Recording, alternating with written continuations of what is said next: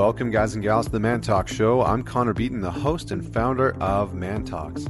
This podcast brings together some of the best thought leaders, teachers, and extraordinary individuals to help teach and mentor you on how to be a top performer in life, love, and business. Now, today, I have a special guest with me that is maybe a little bit out of the norm from who I would normally interview on this show, but it is an incredible conversation. So joining me today is Kartik Hosanagar, and he is the professor at Wharton School of the University of Pennsylvania, and his research work really focuses in on the digital economy, in particular internet media, internet marketing, and e-commerce.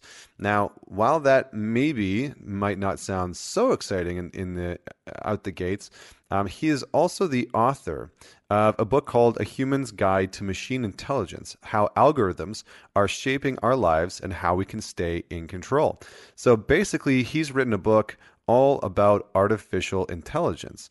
And it's quite an interesting book, to say the least. And some of the things that Kartik has been able to do is just incredible. He was actually recognized as one of the world's top 40 business professors under 40, and he's received multiple teaching awards, including the MBA and Undergraduate Excellence in Teaching Awards at the Wharton School, along with co-founding and starting up a company called Yodel Inc., which was a venture-backed firm that has been listed among the top 50 fastest-growing private firms in the United States, which has actually been sold and acquired by a different company.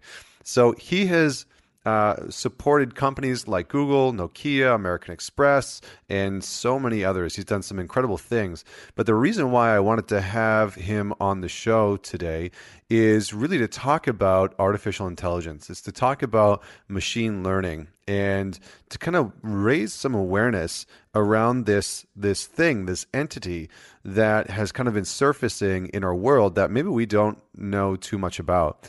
And one of the aims of this podcast was actually to give you and me the understanding of how these things impact our world. Because the reality is that when Kartik and I started to talk, he gives so many examples of how we interact with artificial intelligence on a daily basis and maybe don't even know it.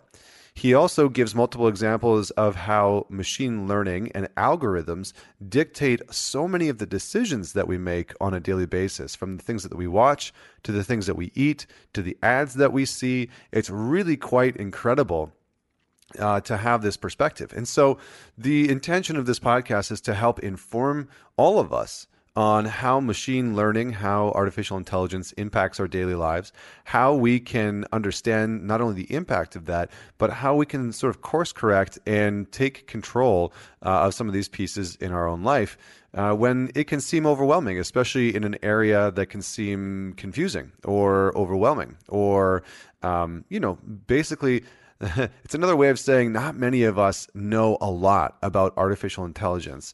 And we hear a lot of these conversations from people like Bill Gates or Elon Musk about the topic, and they're incredibly smart and intelligent, and they're in the know.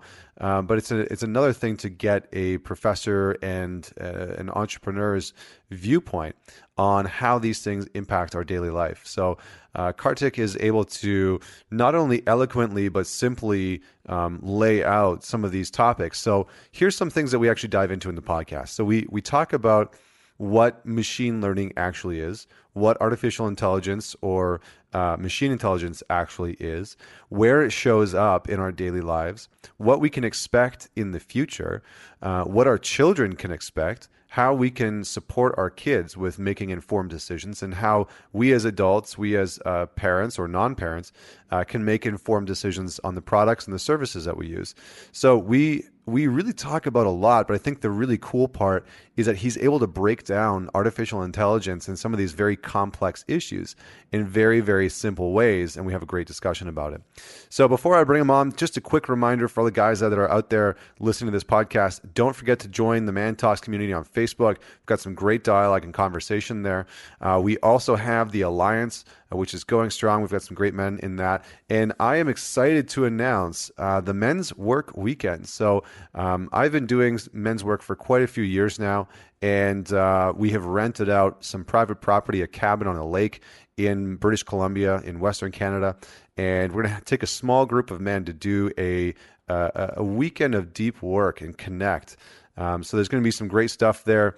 It's right on the lake. It's nestled in the forest, in the woods, and we're only accepting 15 men. So I hope that you check that out. You can go to mantalks.com and check out the men's weekend there. If it looks like something that you want to be a part of, you want to be around a group of like-minded men doing some work on your purpose, on your relationship, on your parenting, on yourself, most importantly, definitely check that out and apply if it resonates for you. So without any further delay, please welcome Kartik Hosanagar. Connor, thanks for having me. I'm excited to be here. Yeah, likewise. This is kind of like my geeky side coming out. You know, I've always been fascinated with this field, with this industry. It's something that admittedly I definitely don't know enough about. So I'm really, really excited to dive into this topic. But before we go too far down the rabbit hole, I'm going to start off with the normal question, which is, tell us a story about a defining moment in your life that made you who you are today. Well, let's see. Today, my life is defined by my kids, and they've changed my approach to life. But I guess in terms of transformative things, I might go back to, an event or an episode from my childhood. I grew up in middle-class India in the 1980s. And during that time, there were very few economic opportunities in India. Things were very competitive. Everyone's fighting for the same resources. Your parents are very competitive as far as how you perform in school is concerned, because that sets you up for your trajectory and, the job you will have and whether you'll get out of the middle class rut. And so everyone is so focused on academic grades. You're almost defined by your grades, and you're told by your teachers, so-and-so is number one in this class, this person's number two. So your exact ranking in the class. And my grades throughout most of elementary school, middle school, they were average at best. In fact, I was pretty much a below average kid. And it was obvious at school, at home, among relatives. You're always compared with others. And so you know where you are in that totem pole. And so in some ways, I think my childhood, while a happy childhood, as far as my confidence was concerned, I didn't have much. And there was a general lack of self-esteem. And roughly around when I was in 8th grade, my brother introduced me to trivia. And we grew up in a city called Bangalore, which had a very big culture around trivia and quizzes and so on. And he got into it and he introduced me to it. And I also ended up participating in a lot of these trivia contests. And a couple years later, when I was in 10th grade, our team was ranked number 1 in the state. And we would get recognized for it. Our teachers would recognize it. My peers would recognize it. And suddenly, doing well at something, anything at all, changed my whole approach to myself. It made me more self-confident. I started participating in more extracurricular activities and doing well in those debates and acting and so on. And as my confidence grew, my grades improved. I started doing well in school. And today I, have a lot of confidence in what I do. But really, when I contrast that with almost an inferiority complex I had as a child, I'm amazed how that transformation happened. And it started with just one small thing and doing well at something and kind of realizing, well, if I can do well at this, I can do just as well as anyone else at pretty much any other activity. And so I've taken that kind of mindset into a lot of things in my professional life and also, to life's challenges in general. Yeah, I mean, that's incredible. I love that story because I think it's so applicable for so many people who have, struggled with something in their childhood, whether it was, a broken family system or I look at myself as a great example. I was horrible at reading as a kid and I hated reading in front of the class. It was just like something that I despised doing. And, nowadays I multiple times a year will go speak on large stages around the world. And it's incredible how you can shift. And it sounds like you have had a quite the shift. So how did you go from there to doing the work that you do in the world? Because it seems like, with everything that you're doing with your company and the new book that you have coming out about machine intelligence, it's really quite an incredible trajectory. So what got you interested in the field of research and study and the work that you actually do today? Yeah, so interestingly, after school, I went into engineering, a very technical field. I did well in engineering, but throughout that time, I realized that, I wasn't enjoying as much sitting and doing the hardcore coding. I was really excited about technology, but what fascinated me was technology in business, technology and its impact on society, the human technology interface, and so on. And so I was looking at how do you do something that's related to technology, but that's not engineering per se. I actually wanted to do a tech-focused MBA and get into business functions in technology. So I applied to a bunch of business schools in the US. And then I realized how expensive an MBA is, and I certainly didn't have that kind of money. And so one professor at Carnegie Mellon University wrote back to me and said, when I asked him whether, he would have a research assistantship that could pay for my MBA, he said that, he would be able to pay for my PhD if I join a PhD program and I do some research with him. And so it was really not with a deep desire to do research, but initially driven by just economic considerations that I enrolled in the PhD program. But as the PhD program went along, I started to enjoy research. I started to realize that I could be working with the industry, could do applied work in a PhD program in business, and essentially be able to control a little more, what is it that I'm doing on a day-to-day basis. And so that's what got me into research. And then over time, it was my fascination with technology that, my research became essentially focused on how do consumers use technology? How does technology affect us as individuals? How does it affect us as a society? How can businesses use technology better? So that's essentially what I've been studying for the last 15 years. Wonderful, wonderful. Yeah, and it sounds like it's been going incredibly well in all of those, maybe not all of those fields, but some of those topics we're actually going to dive into today. And so, maybe without going too far astray, we should actually touch on this. And I was kind of thinking in preparation for this talk how we could sort of disseminate some of this information, because machine intelligence and artificial intelligence and all these different areas, it's such a broad topic. And so maybe if you can just break down or define what machine intelligence is to the average person, like how would you do that? Yeah, so machine intelligence, also artificial intelligence, they're two terms to refer to the same idea, which is how do we get computers to do the kinds of things that it takes human intelligence to do? So, for example, to be able to understand language and converse with people, to be able to recognize people and navigate the visual world, to be able to hold objects, to manipulate objects, and so on. So that's essentially the world of machine intelligence and and artificial intelligence. And the question then becomes, how do we build these systems that have this kind of intelligence? And in the past, one approach was that you kind of interview experts and you codify their rules, right? So if you wanted to diagnose diseases, you want a machine to be able to diagnose diseases, you go interview doctors and you write down all the rules they use, and you essentially hard code those rules into those machines.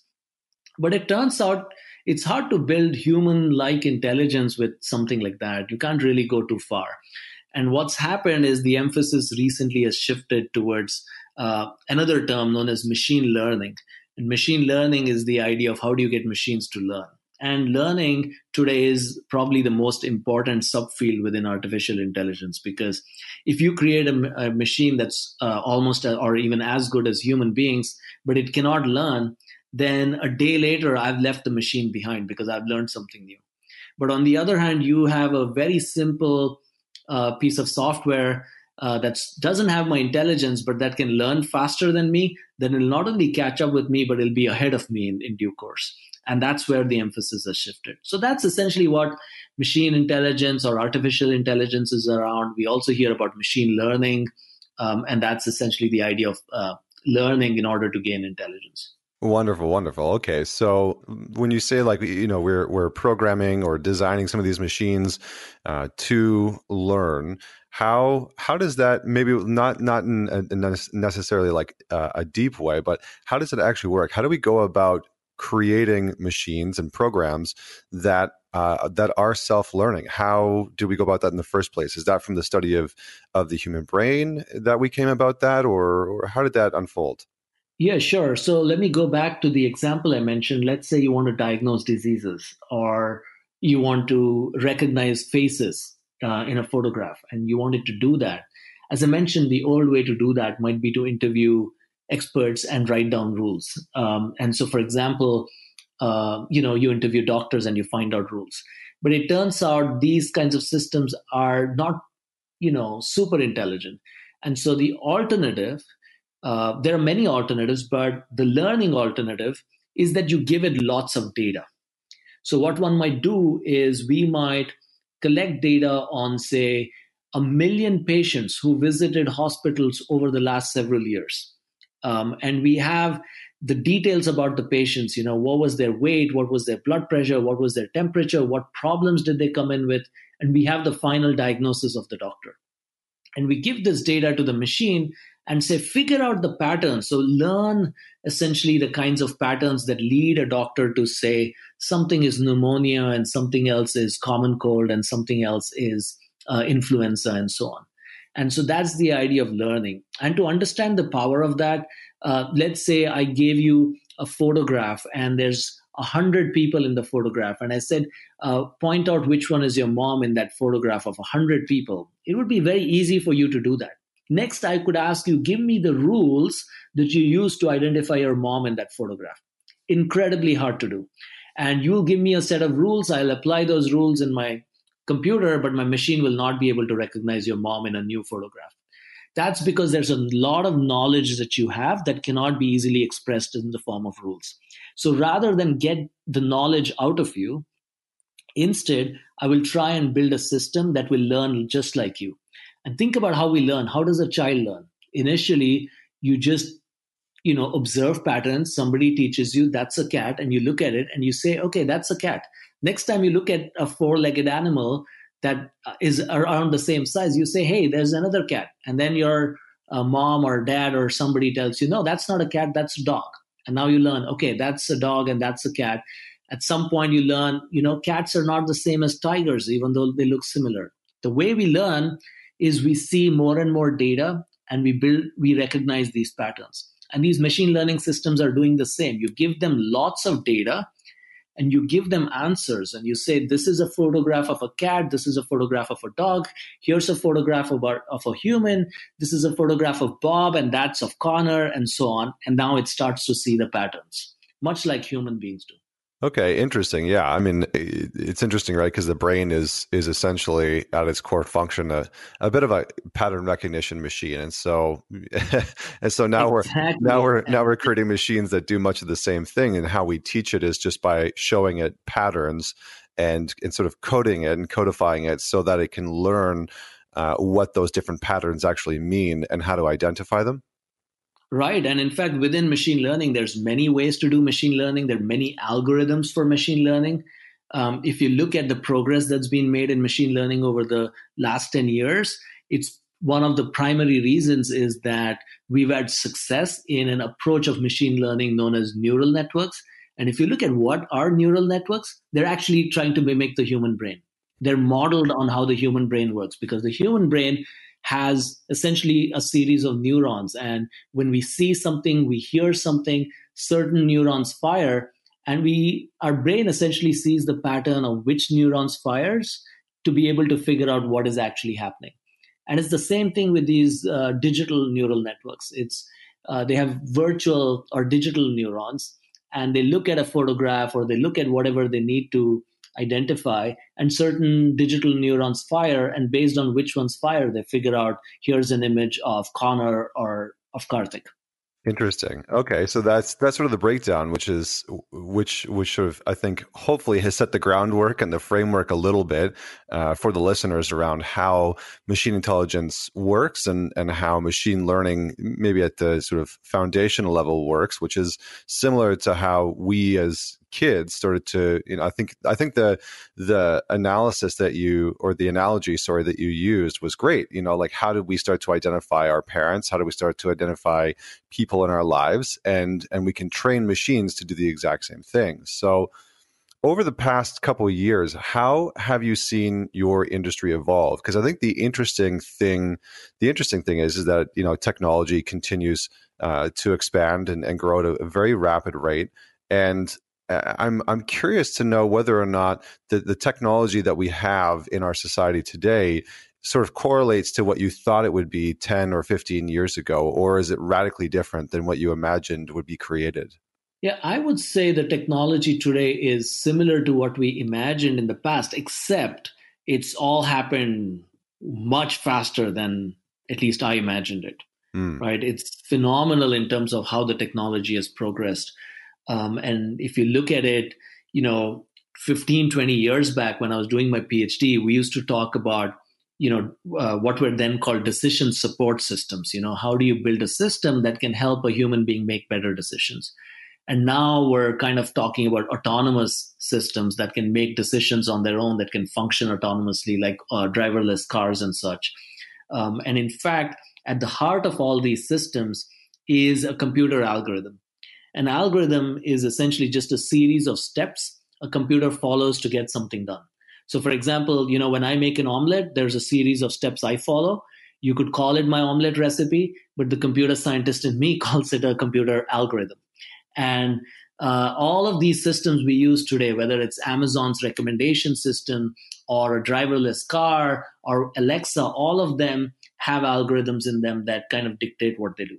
And these algorithms are, pretty much today running big chunks of our life. When if you look at it, they influence what products we buy, say on Amazon, what media we consume, say on Netflix. In fact, at Amazon, studies show that a third of our choices are driven by algorithms. At Netflix, 80% of our views are driven by algorithms. Algorithms also drive who we date and who we marry through recommendations on apps like Tinder and Match.com. They even make life and death decisions for us today.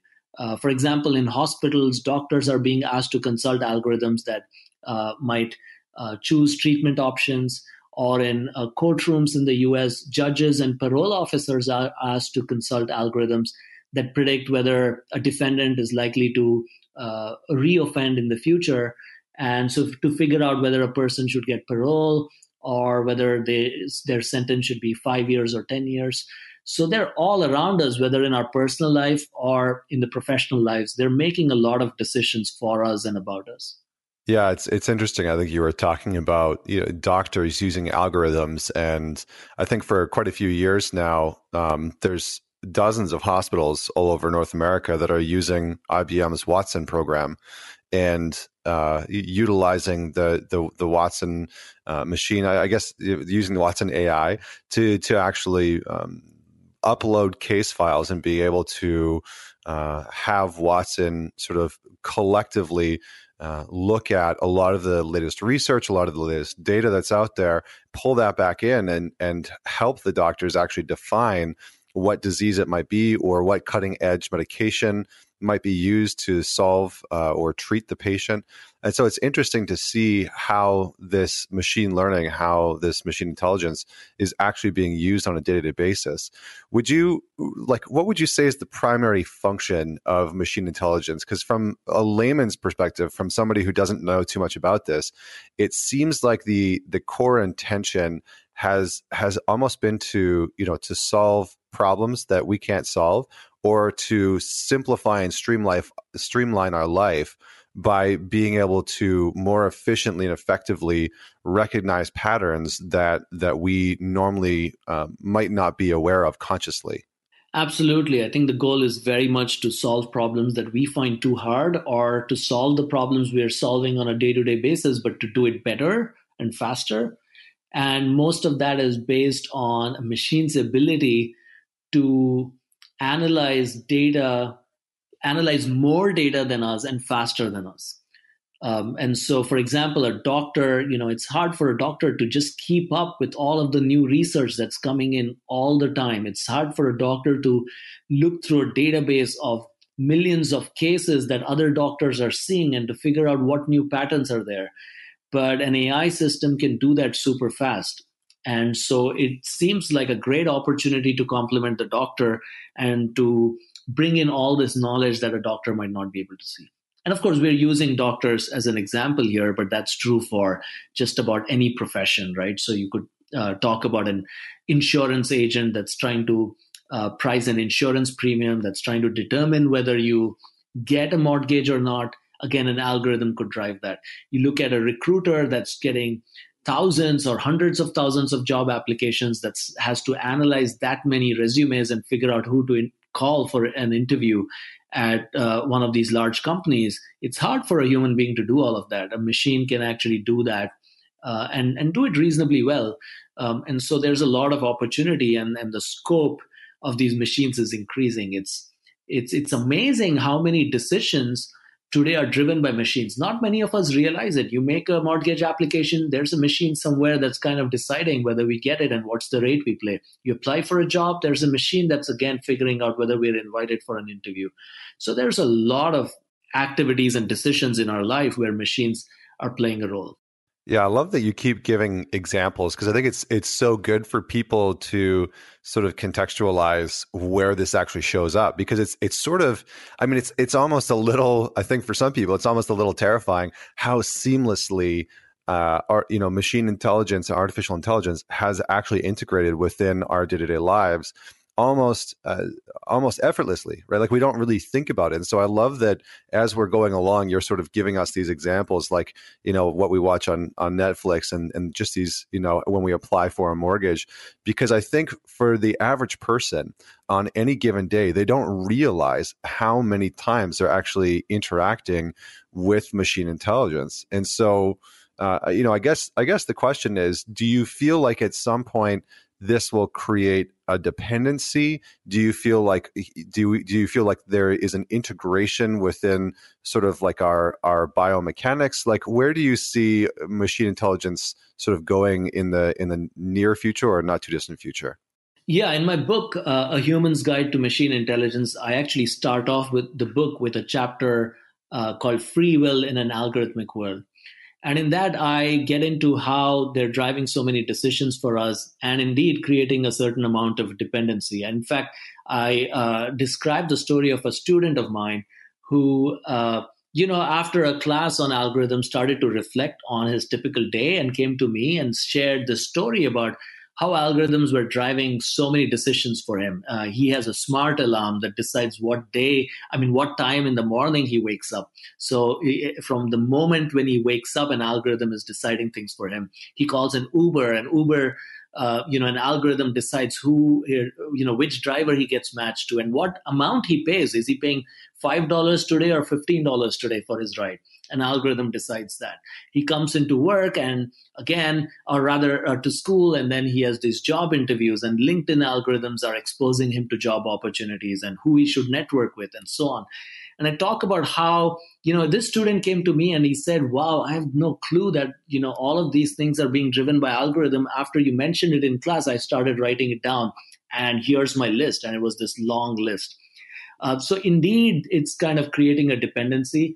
I think to some extent, some of us even have this false notion of free will, that we're making our choices deliberately, but we're being nudged in different directions. What show you saw on Netflix might have been driven by its algorithm's decision to push certain shows towards you. You meant to buy a certain product, and Amazon's recommendation algorithm said people who viewed this product eventually bought this other product, and you go buy it. We think we're making the final decision, but the algorithm is actually nudging us in all these different directions. And I think most of that is good, but I think we also should be worried about dependency, because there are times where we need to have certain control. And the other issue is that, we tend to think of these algorithms as being rational, infallible machines that are very objective. But we're now starting to learn that machines can have biases, much like human beings. I mentioned algorithms being used in courtrooms in the US. There was a study last year that showed that these sentencing algorithms that figure out risk scores of a defendant reoffending, they have a race bias and they were biased against African Americans. There was another story late last year about Amazon trying to build an algorithm for resume screening, and they eventually did not roll this algorithm out because it had a gender bias, whatever they did, where they tried to fix it, but it had these biases. So I think algorithms have biases, and if we completely become dependent without consciously acknowledging that an algorithm is making decisions, and here's how it works, and here's how it can be biased or be misled, we will be facing certain risks if we are not careful about this. Yeah, I mean it's so fascinating as you're saying some of those examples. It's like the first question that comes to my mind is like, how is that even possible? Like, how is it even possible that these algorithms can have a biases? Is that like the first thing that comes to mind is that human made? Is that because we have biases and we are creating these algorithms? Like, is that a part of it, or what's the sort of speculation of why that happens? Yeah, it's funny. I think people, when I talk about biases, they wonder, hey, is an engineer actually programming this bias in and kind of creating an algorithm that's sexist or racist? This issue recently came up when AOC, Alexandria Ocasio-Cortez, tweeted about algorithms being biased and then picking up human biases, and people were kind of up in arms saying, hey, is a programmer programming this? What are you trying to suggest? And it's really interesting. It's not obvious where they come from.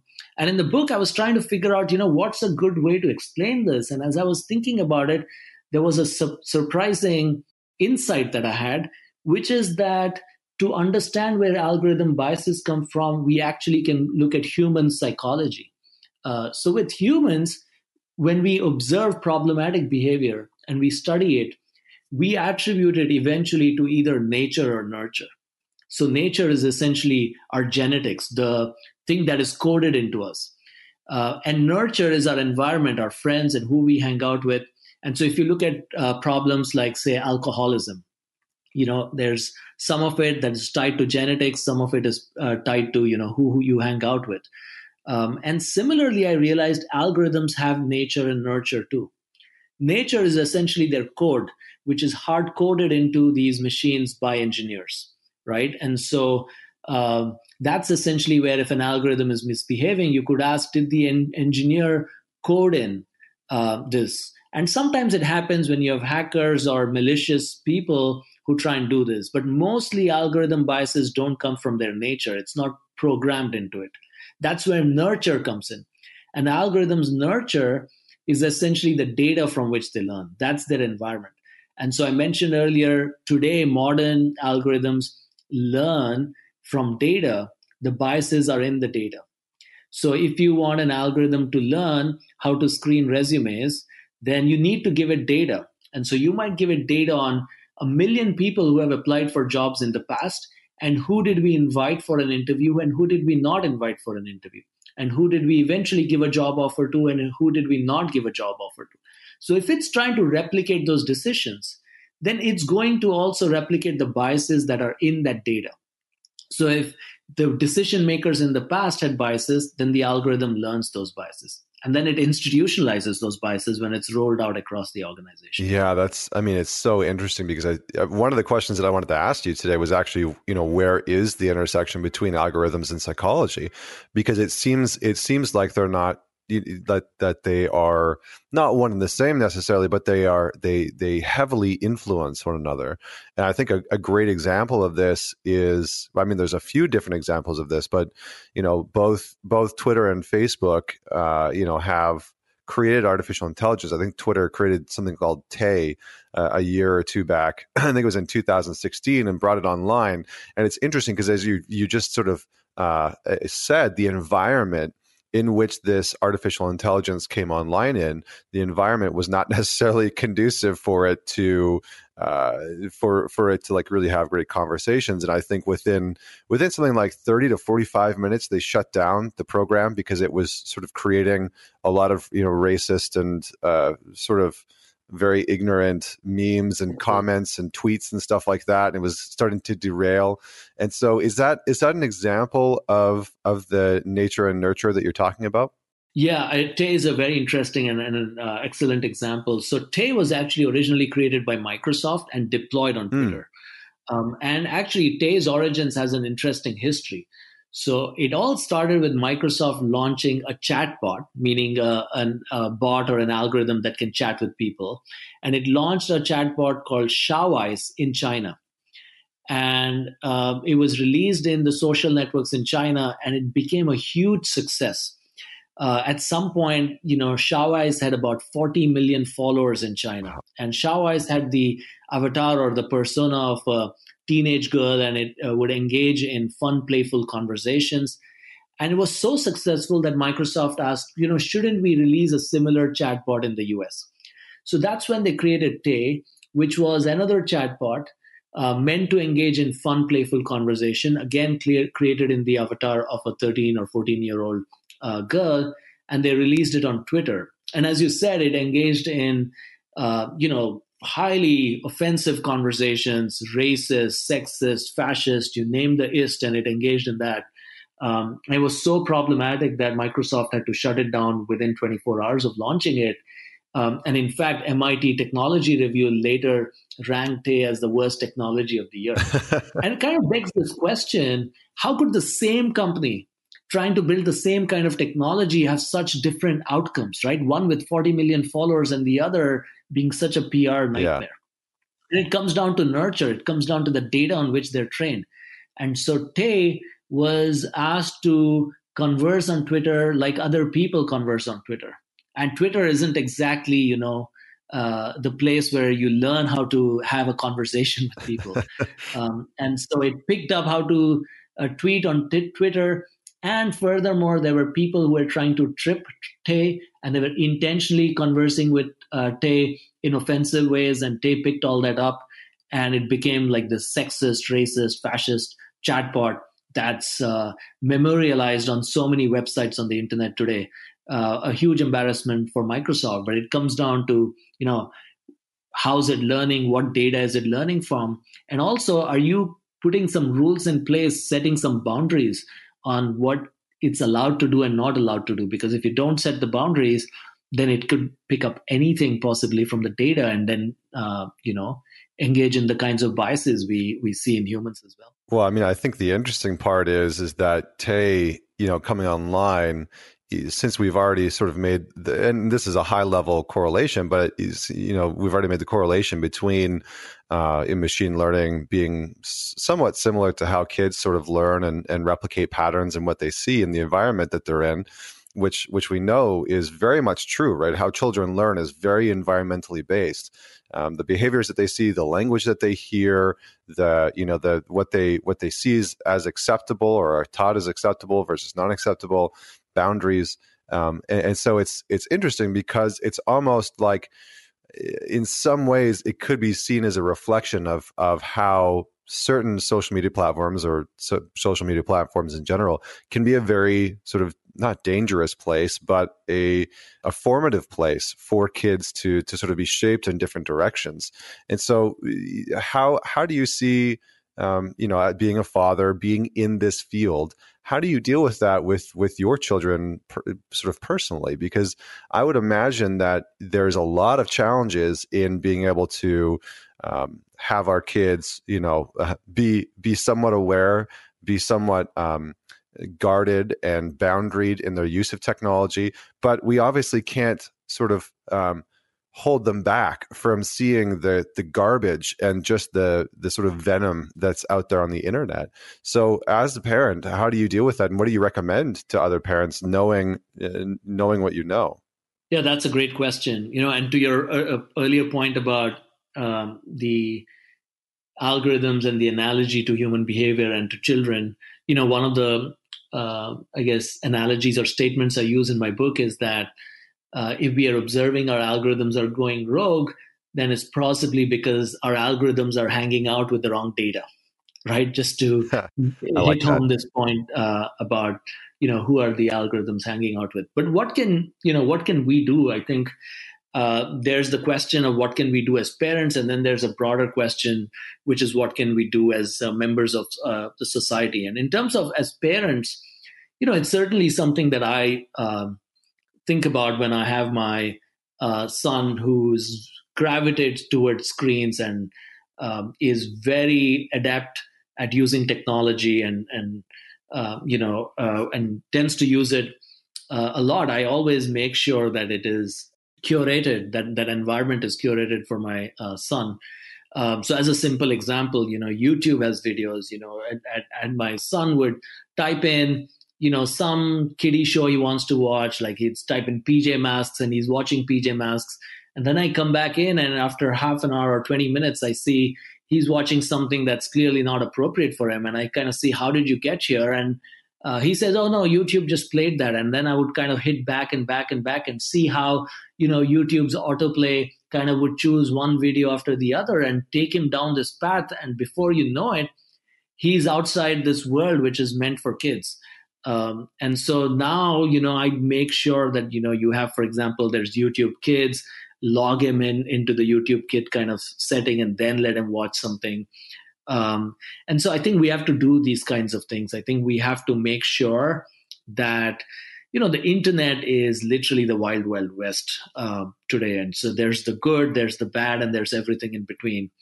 And I think for kids who are so easily influenced and whose mental faculties and maturity isn't quite there yet, I think we have to protect and curate the right environment for them. And so I tend to do that. And I think there's a broader question, which is what can any of us do in a world where technology is all around us, so influential, and at some level we kind of feel we're at the mercy of machines.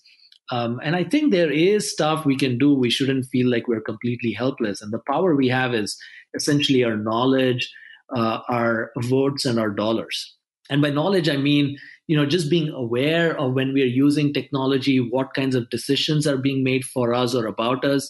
Is our algorithms making that decision? How is it changing the kinds of decisions being made? Or do we find this acceptable? If not, then we demand changes or we walk away from it. And I think that's where also our votes and our dollars come in. I think backing representatives who provide some consumer protections, who are understanding what's going on with technology, keeping up with it, and therefore can speak intelligently about consumer protection is important. And in terms of our dollars, it's ultimately voting with our dollars, right? So it's figuring out what's a line that we're not willing to cross. We do want technology, it enhances our lives. But what's a line that we don't want it to cross? And for each of us, that line might be different.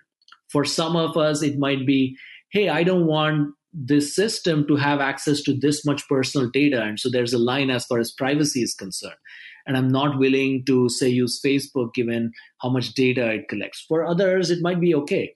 For somebody else, it might be, okay, I'm willing to use all that, but I don't want a system like Alexa that I can talk to, but that's also potentially listening all the time. And that's a problem. So I think all of us have maybe a different level of acceptance, and that's fine, but we should be clear on what's the line we won't cross and make it clear to these companies that, that they can't just unleash the technology on us without us participating in the process of, where we want technology to be. Yeah, I really actually appreciate and value what you just said at a deep level, because I think what you're saying is that we are, as consumers, the active participants in the technology's creation. And I think that is such an important viewpoint, because I see far too often that people sort of nonchalantly say, oh, well, companies, they just create whatever they're going to create and they're just going to keep building it. It's like, yeah, well, if you don't buy that, if you don't participate with that, then they are less likely to build that product. And so from that perspective, I really appreciate what you're saying, because what you're saying really is that we have a say in it and that we can do something about it. There's something that I did want to touch on before moving on, and then I want to talk a little bit about the future of AI in some ways. But you've talked about algorithms going rogue. And there's been other examples, like Facebook has two AIs that they sort of, I'm not too sure what their function is exactly. I didn't do enough research on it, but I think in the last year, these two artificial intelligent machines, they actually created a language of their own, where we're starting to communicate with each other, and Facebook had to sort of shut them down and pull them offline. And is that the example of what you mean going rogue? And how does that happen in the first place?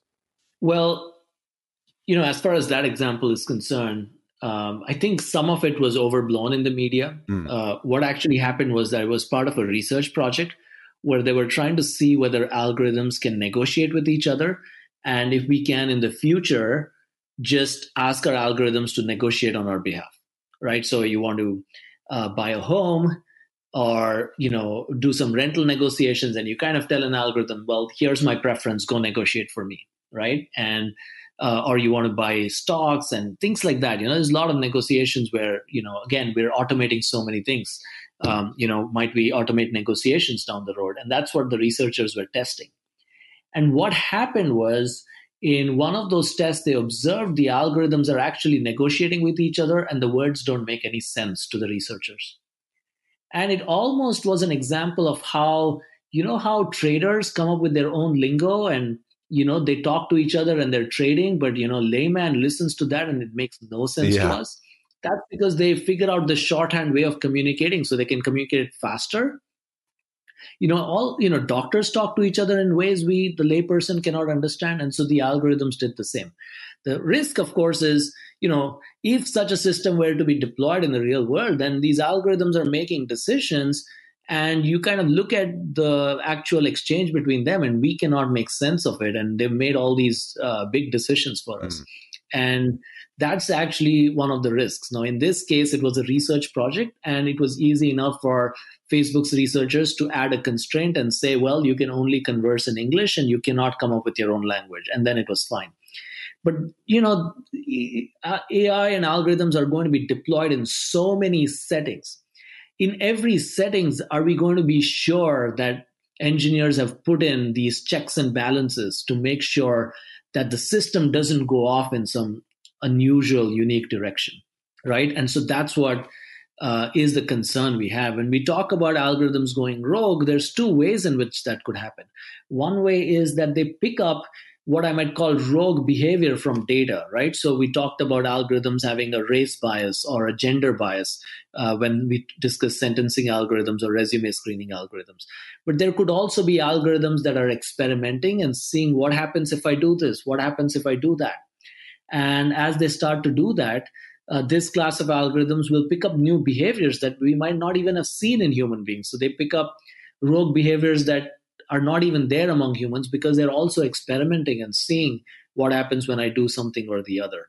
And so picking up a new language and conversing in that, that's another example. So I think these are all the rogue scenarios. And I think it's important, therefore, for us to be talking about, the technology companies that deploy algorithms. They need to make sure these algorithms are transparent to the consumers and to regulators or auditors. For consumers, we might just want simple amount of transparency, right? Just like, is an algorithm being used? What kinds of data about me are being used by these algorithms before they make a decision on mortgage for me? Was the decision to not give me a mortgage based on factors like race or my address, or was it based on the things that are allowed by regulation? So just clarity on those. And then there is the transparency to regulators and auditors. So what if something goes wrong and they want to go in and figure out what went wrong? There should be a path or a way for those auditors to audit these systems. And so you want transparency there as well. I think, we as consumers can no longer function with treating technology as a black box that is thrust upon us and we use it. And technology companies can no longer assume that we can keep throwing these black boxes at consumers and it's fine.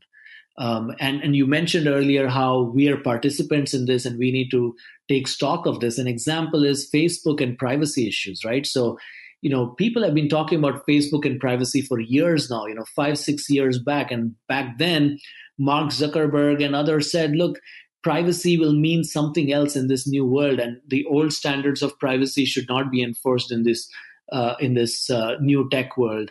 And they had this thing that, hey, this is how it is, just accept privacy the way we think of it.